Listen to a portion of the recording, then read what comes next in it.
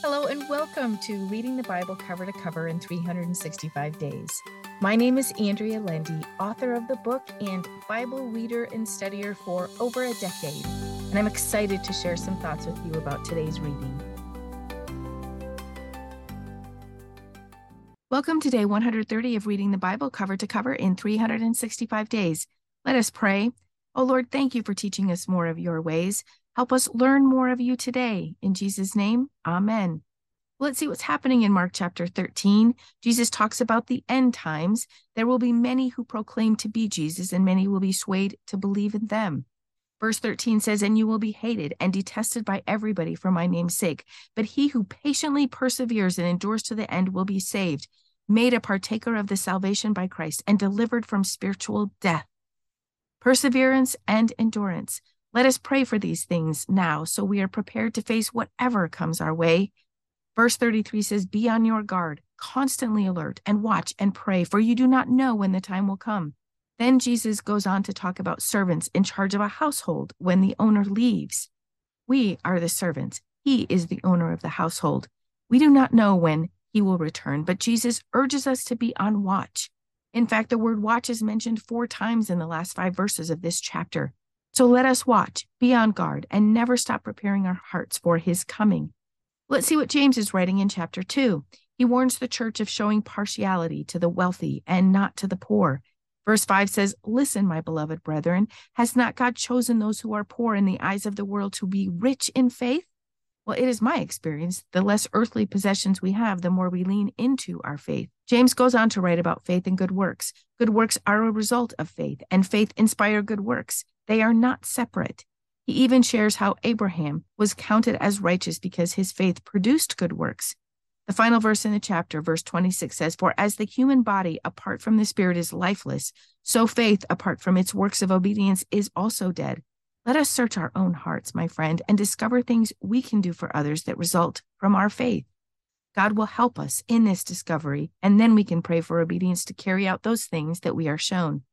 Let's see what's happening in 1 Samuel chapter 27.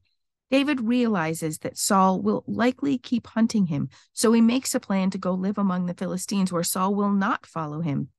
He made peace with Achish, the king of Gath, and at the appropriate time asked him for a town that he and his men could live in. Achish gave him Ziklag, where they lived for 16 months.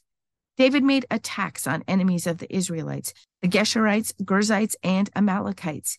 He completely destroyed them. If you remember, Joshua didn't utterly destroy them. The time came for David to make this happen.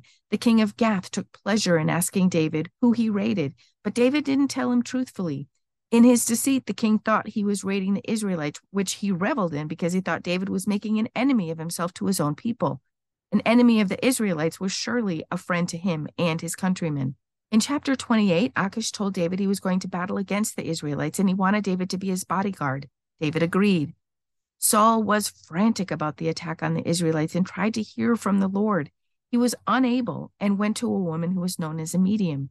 She could speak with those who were no longer alive. Saul banned all mediums from the kingdom, so he dressed himself up as someone else and asked if she would bring back Samuel for counsel. Saul told Samuel that he had not been able to hear from the Lord, so asked him what was to happen. Samuel told him God was against him and spoke of the plight that would befall him and the Israelites. It was not good news. In fact, Saul was told he and his sons would die the next day. We read about why. He did not obey the voice of God, and he did not utterly destroy the Amalekites.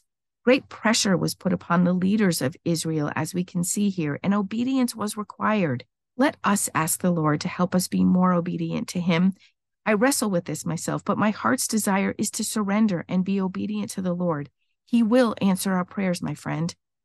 Psalm 130 is sung on the 11th step leading up to the temple. It is one of thankfulness to the Lord for his forgiveness. Most every verse of this psalm is underlined in my Bible. Verse 3 says, "If you, Lord, should keep account of and treat us according to our sins, O Lord, who could stand?" And in reply, verse 4 says, "But there is forgiveness with you, just what man needs, that you may be reverently feared and worshipped." Yes, we need God's forgiveness, and we need it continually. Verse 5 says, "I wait for the Lord. I expectantly wait, and in his word do I hope." Let us expectantly wait upon the Lord and hope. Hope in his word, his promises, and most of all, the promise of eternity with him. Let us pray. Oh Lord, thank you for the encouragement we find in your word.